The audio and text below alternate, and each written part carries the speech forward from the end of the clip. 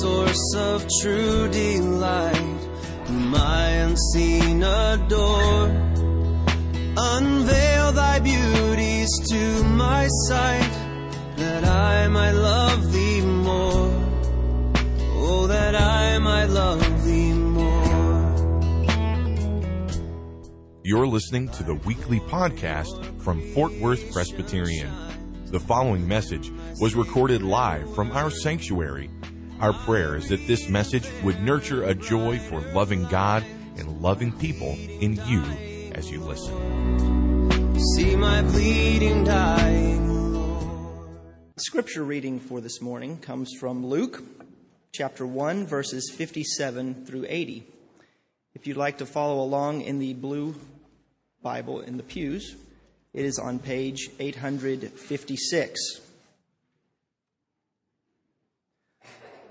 Luke chapter 1, verses 57 through 80. Now the time came for Elizabeth to give birth, and she bore a son. And her neighbors and relatives heard that the Lord had shown great mercy to her, and they rejoiced with her. And on the 8th day they came to circumcise the child, and they would have called him Zechariah after his father. But his mother answered, "No, he shall be called John." And they said to her, "None of your relatives is called by this name."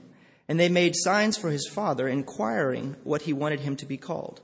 And he asked for a writing tablet and wrote, "His name is John." And they all wondered. And immediately his mouth was opened and his tongue loosed, and he spoke, blessing God. And fear came on all their neighbors. And all these things were talked about through the hill country of Judea. And all who heard them laid them up in their hearts, saying, "What then will this child be?" For the hand of the Lord was with him. And his father Zechariah was filled with the Holy Spirit and prophesied, saying, "Blessed be the Lord God of Israel, for he has visited and redeemed his people and has raised up a horn of salvation for us in the house of his servant David. And as he spoke by the mouth of his holy prophets from of old, that we should be saved from our enemies and from the hand of all who hate us, to show the mercy promised to our fathers and remember his holy covenant, the oath that he swore to our father Abraham, to grant us that we, being delivered from the hand of our enemies, might serve him without fear, in holiness and righteousness before him all our days. And you, child, will be called the prophet of the Most High, for you will go before the Lord to prepare his ways, to give knowledge of salvation to his people in the forgiveness of their sins, because of the tender mercy of our God, whereby the sunrise shall visit us from on high, to give light to those who sit in darkness and in the shadow of death, to guide our feet into the way of peace. And the child grew and became strong in spirit, and he was in the wilderness until the day of his public appearance to Israel." This is the word of the Lord. Thanks be to God.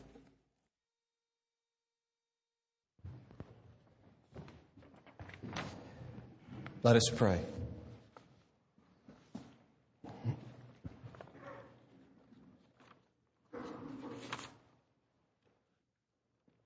Oh Lord, as we come to consider your word, we need your grace. We need your grace to hear. We need your grace to pay attention. We need your grace to speak. We need your grace, Lord, that we would not ignore this word. We need your grace to believe it. We need your grace to have hope in it. We need your grace, Lord, to give ourselves gladly into your hands, into your will, to serve you, to hunger after you, to adore you. We need your grace, Lord, to make you known, to make you the center and purpose of our whole life in everything that we do and all of our responsibilities and relationships. Oh Lord, we pray that you would come to us and visit us from on high, even as Zechariah proclaimed here. Oh Lord, come and refresh us, plant us in your grace, for we ask it in the precious name of Christ. Amen.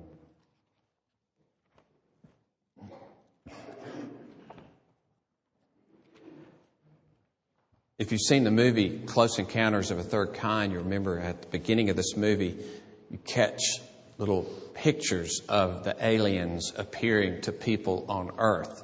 And this chapter kind of reads that way. we find this old couple, Zechariah, at the beginning of the chapter, this old couple, Zechariah and Elizabeth, in later years, unable to have ever had children, and he's ministering in the temple, and suddenly an angel appears to him, tells him he's going to have this child, and the child is going to be great in Israel. And so you're sitting there saying, wow, that's amazing. And then suddenly he doesn't believe, and he's struck dumb. He can't speak, Zechariah. And so you want to know, well, what happened? What happened? No. Look, let me tell you something else that happened. Here's this girl, Mary, and an angel appears to her. This same angel, Gabriel, appears to her that appeared to Zechariah. Yeah. And he tells her that she's going to have a child. And this child's even going to be greater. He's going to be the king, and his kingdom's going to never end. And you know what else? She wasn't even married, and she'd never even known him yet. Get down. It's like, what? What happened next? What? Well, then Mary finds out that her Elizabeth, the first lady I told you about, that's her relative.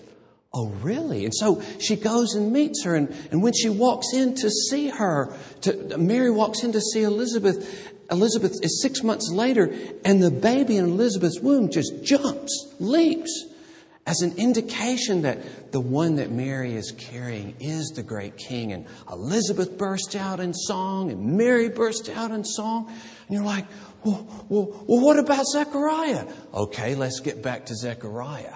Okay, and that's where we are now. Back to Zechariah. So all this time, these glorious things have happened. The appearing of an angel again, 2 different times to 2 different women, announcing the birth of these magnificent children. One apparently serving the future of the other one, as he indicates here that John, the first child, is going to announce the coming of the second child, Jesus. And so at the circumcision of John, his name is given, and finally John, who now so fully believes and indicates that he bursts forth in the praise that is known now as the Benedictus. That's the Latin for that word, blessed. Now, so many things to be said, but we've got just a few minutes in which to say them. And I want to focus in this passage, in his great prophecy, this Benedictus, in what God does for His people and what that must mean about our need. For instance, in verse 68, blessed be the Lord God of Israel, for He has visited and redeemed His people. We need redemption. That's one thing that the birth of Christ tells us. We need redemption. This means that in some sense we are imprisoned. We are guilty. It means many things to be redeemed, but it means that we have an awful debt that we cannot pay. It indicates helplessness.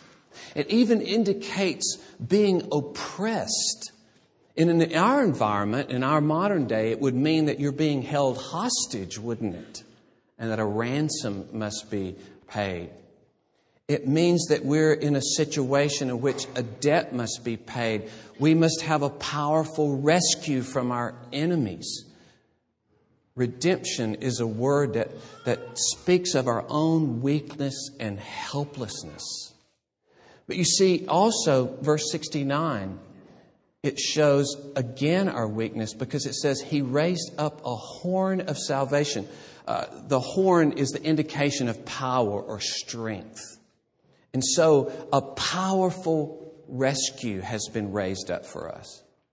We see again, this is pointing to a desperate situation that we must be in for there to be this powerful rescue. The bondage that we have, it speaks of our enemies being saved from our enemies at the hand of those who hate us, verse 71, verse 74, the hand of our enemies. And now this would have a certain political and social reference with the Jews, but there's something much deeper, something much more central involved in terms of being rescued from our enemies. Because a person can be free even in political bondage. He can be spiritually and mentally, emotionally free even if he is put to death. And that's what this passage is centrally talking about, is the freedom centrally that we have in Jesus Christ. And then ultimately and finally, there will be complete freedom politically, complete freedom socially, complete freedom even in our earthly environment. But the initial critical thing is the relationship that we have with God, the bondage that we have because we are alienated from God. We don't even realize our weaknesses and our bondage. We don't even realize the many ways in which we are imprisoned. All of our prejudices that we have, even the way we think about life, the things that we've inherited sometimes from even the way we were raised, our own ideas about life, about relationships, or about anything, our own ideas about God Himself, so many of our own perspectives, the way we interpret in situations and people and circumstances, our very attitudes, our very motives. We don't even realize the many ways that we're in bondage, that we don't think like God and we don't act like God. And you know, the intensity of creation's brokenness, the disease, the disaster, the terrible accidents. And we're not even talking about what people do to each other. We're just talking about how creation has so many tragedies involved in it. It's a measure of our own refusal of God. Because we were the crown of creation. And when the crown was shattered and the crown turned away from God, all of creation reflects that brokenness. It's a measure of just how independent each of us by nature wants to be. How little by nature we as human beings even care about what God has said. How little we read and study and memorize His Word. How little we even long for His Word and delight in His Word. It's a measure of how little our bondage, how little we pray, how little we really trust Him, how little we really unburden our hearts to Him and find comfort and relief in Him. How little human beings admire and adore Him. How little we're really amazed at Him. How little we're really overjoyed at Him. How little we really follow His will or live for His purposes in every area of our lives. How little we have as our purpose to reflect Him in everything we do and to make Him known in every way we can. You see, our bondage is off the charts. Our bondage to self. Our bondage is shown, our weakness and our imprisonment is shown in how we want to make up of God of our own liking. A God of our own imagination. A God we can be comfortable with. A God who will let us live our own lives and check in every once in a while where we're in trouble. That's the kind of God we would like. We like a God who really doesn't care if we ignore Him. He doesn't really care if we don't love Him. He really doesn't care if we obey Him that much. He doesn't care if we're prejudiced towards certain groups of people. He doesn't care if we ignore the crying needs of people all around us. He doesn't care if we're set in our ways, even if our ways are opposed to His expressed will in His Word. That's the kind of God we like to make up. That's a part of our bondage, a part of what we need to be redeemed from, a part of why we need a powerful Savior to rescue us from even the way we think about life. But to deal with the God who is the real God of fierce, undying love, this God who wants to marry us and bless us forever and to have our exclusive love, as wonderful as that is, amazingly, we really don't want that. We don't see Him in that way. Imagine somebody sitting there eating. You know, I could almost eat everything growing up. And I especially now can eat most everything. But beef liver is just not my favorite thing. So imagine this person sitting here with a meal and he's eating rancid beef liver. And you look at his potatoes, and they look kind of green because they're really old, and he just dug them out of the refrigerator, and he's eating them even though they've been there for 3 months, and they're cold. And then he's got these peas that have something blue on them, and he's eating this stuff. And you're bringing to him this piping hot steak that just melts. You can cut it with the fork. It's the whole meal, all the trimmings, the dessert, everything is wonderful. And you're offering it to him, and he's just pulling further and further away from you. And he's hoarding his little rancid beef liver, and he won't even look at what you've got to offer him. And the aroma's there. It smells good, but he doesn't smell it. It's tantalizing, but it doesn't tantalize him. It's tasty, but he won't taste it, and it doesn't look good to him. You see, that's part of our bondage, is the God of all grace and goodness comes to us, offers himself to us, and yet we refuse him. We're spiritually insane, Scripture says. We've lost our minds, Scripture says. We want our earthly idols or our spiritual idols. Here's the thing. We treasure all kinds of things. We treasure travel or movies or TV or cell phones or video games, a nice house, nice things to go in it. We treasure cars or sports or music or sex or books. Or we treasure popularity. We treasure a good job. We treasure promotions, more money and benefits. We treasure a good garden, a pretty yard. We treasure good grades. We treasure security and comfort and safety. We treasure cleanliness. We treasure organization and order and schedules. We treasure the way things always have been. Or we treasure something always new. We treasure family and friends and get-togethers and parties and celebrations. We treasure Christmas. And all these things are good gifts from God. But we treasure these things instead of treasuring God. We don't treasure God by nature. We treasure these things while we ignore the God who gave them to us. We rarely give him a thought by nature. But by his grace, you see, he rescues us from our bondage, our spiritual bondage, that we don't treasure him and love him and see him for what he is. And he is a mighty Savior. He raises up a horn of salvation, a powerful one who knows how to deliver us, who knows how to win our hearts out of our idols. You know, we are, rightly so, we acknowledge people that sacrifice for others, don't we? Rightly so, we give medals for wartime when soldiers have sacrificed their lives for other soldiers. We give medals. Sometimes posthumously, we give medals to men who have died on the battlefield because they gave their lives for other people.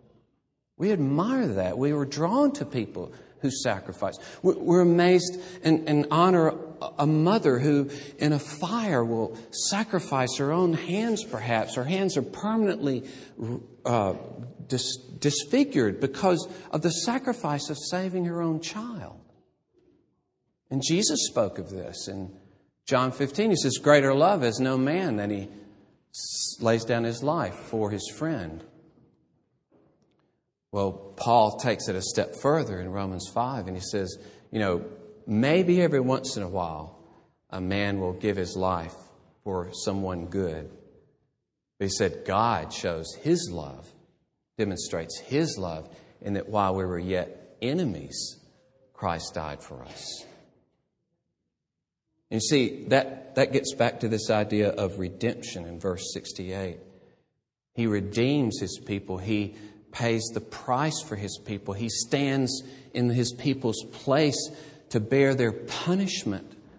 And in so doing, he reveals the extent of his love, the amazing love that would win us away from our idols, that would turn our heads away from our rancid liver and look over and finally have eyes to see the glory of Jesus Christ and the glory of the love of God and the foolishness of not giving our lives into the hands of this God who would give His Son to die for us. The foolishness of not embracing His will and learning who He is in the Word of God and searching Him out and hungering for Him. He is what you're made for. He is what will satisfy our lives. He and no other. And that's why the Lord, it says, to show mercy to us in verse 72. He knows that we are miserable apart from Him. All the hurt that you experience in relationships, either that you give or is given to you, is because you or someone else is not like God. Everything that happens to you relationally that's painful, it's because you or someone else is not like God and doesn't love like God. Either you haven't loved like God or you haven't been loved like one would be loved by God. All the relational pain from arguments to resentments to tears, loneliness to crimes and war, all of it is because we are not like Him. But it says He shows mercy. He has kindness upon us. He sees our misery and He wants to bring us out of that misery. He is faithful to us even though we have not been faithful to Him. And all the talk in this passage about covenant and promises and remembering Abraham and David, it's all about how He commits Himself to us. He commits Himself and marries Himself to you for your good. He sees all the misery and pain of your life, and He wants to ultimately take all of that away in the final resurrection in the new heavens and the new earth. All pain will be removed. That's what He wants to do for you. Can you imagine the perfect husband? Now that's an oxymoron. You know, those two things don't go together. Perfect and husband. And all God's women said, amen. Okay. But imagine the perfect husband who promises you everything, and he not only fulfills those promises, or children, imagine your parents promising you something every weekend, and they not only make good on the promise, they do better than you could have imagined in their promise. That's what God does. He promises you the world, and it goes beyond anything you could have imagined because of the infinite passion He has to do you good. And all of this is indicated in the very gift of His own Son. And I love this phrase where He says that we might serve Him, verse 74, without fear, in holiness and righteousness before Him all our days. What a glorious thing.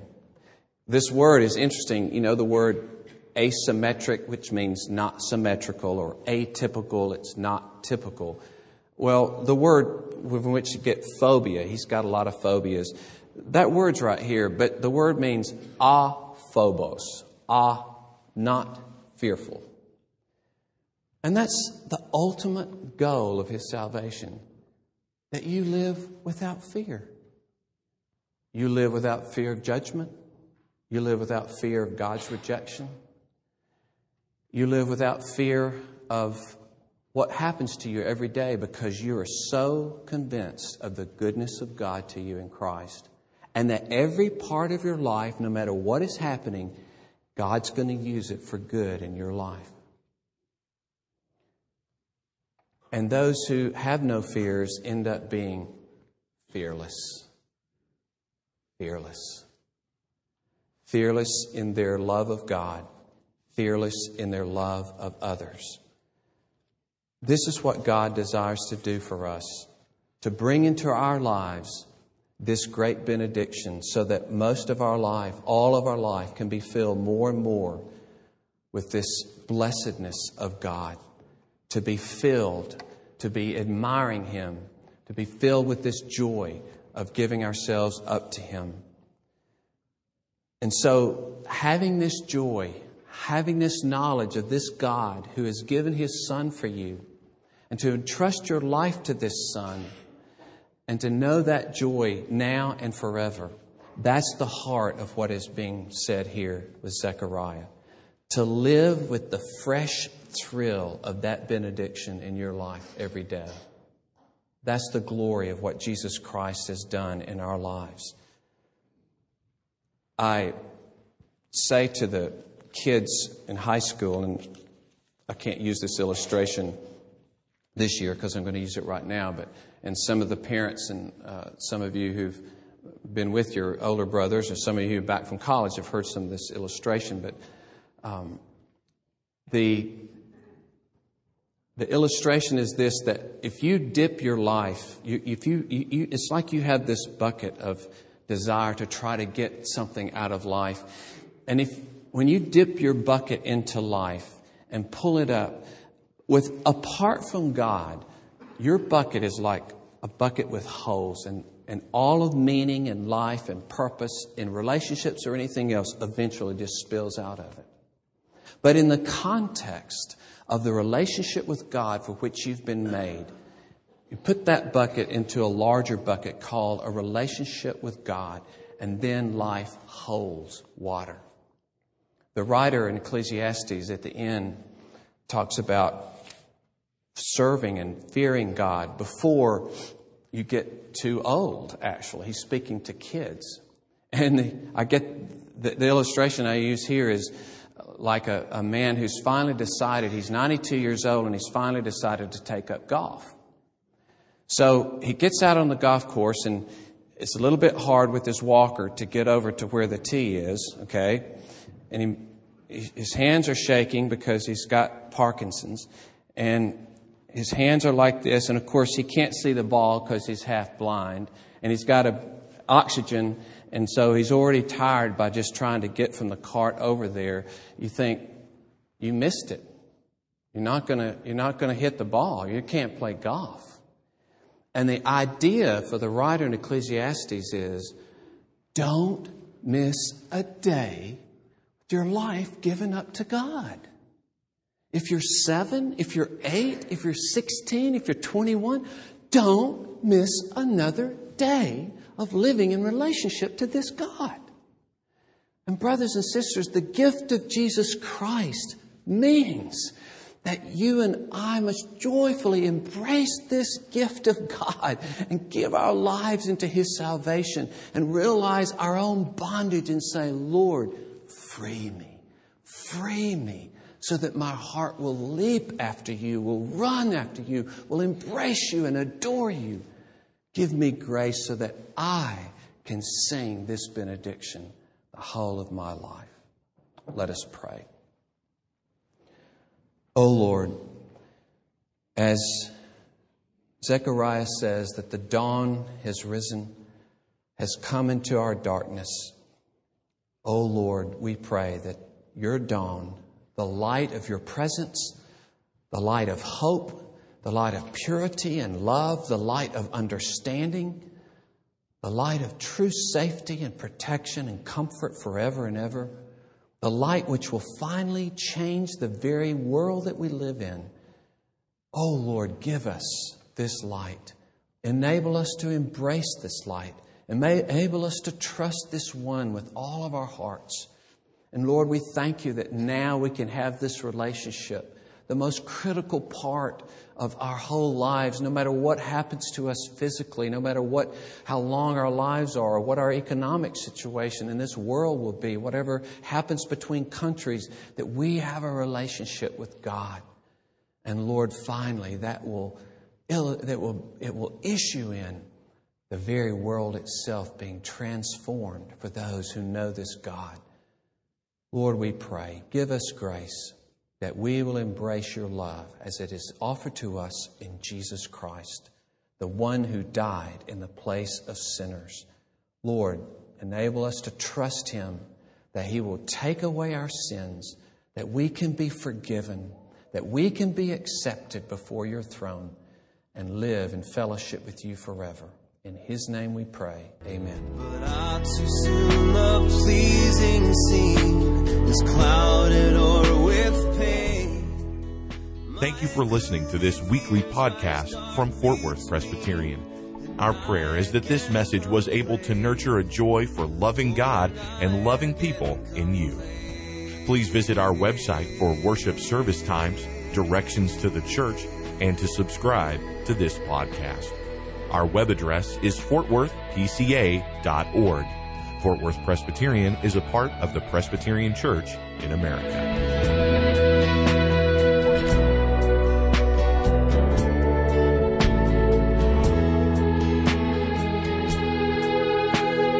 Jesus, my Lord, my life, my light, oh come with blissful ray, break radiant through the shades of night, and chase my fears away. Won't you chase my fears away? Then shall my soul with rapture trace the wonders of thy love.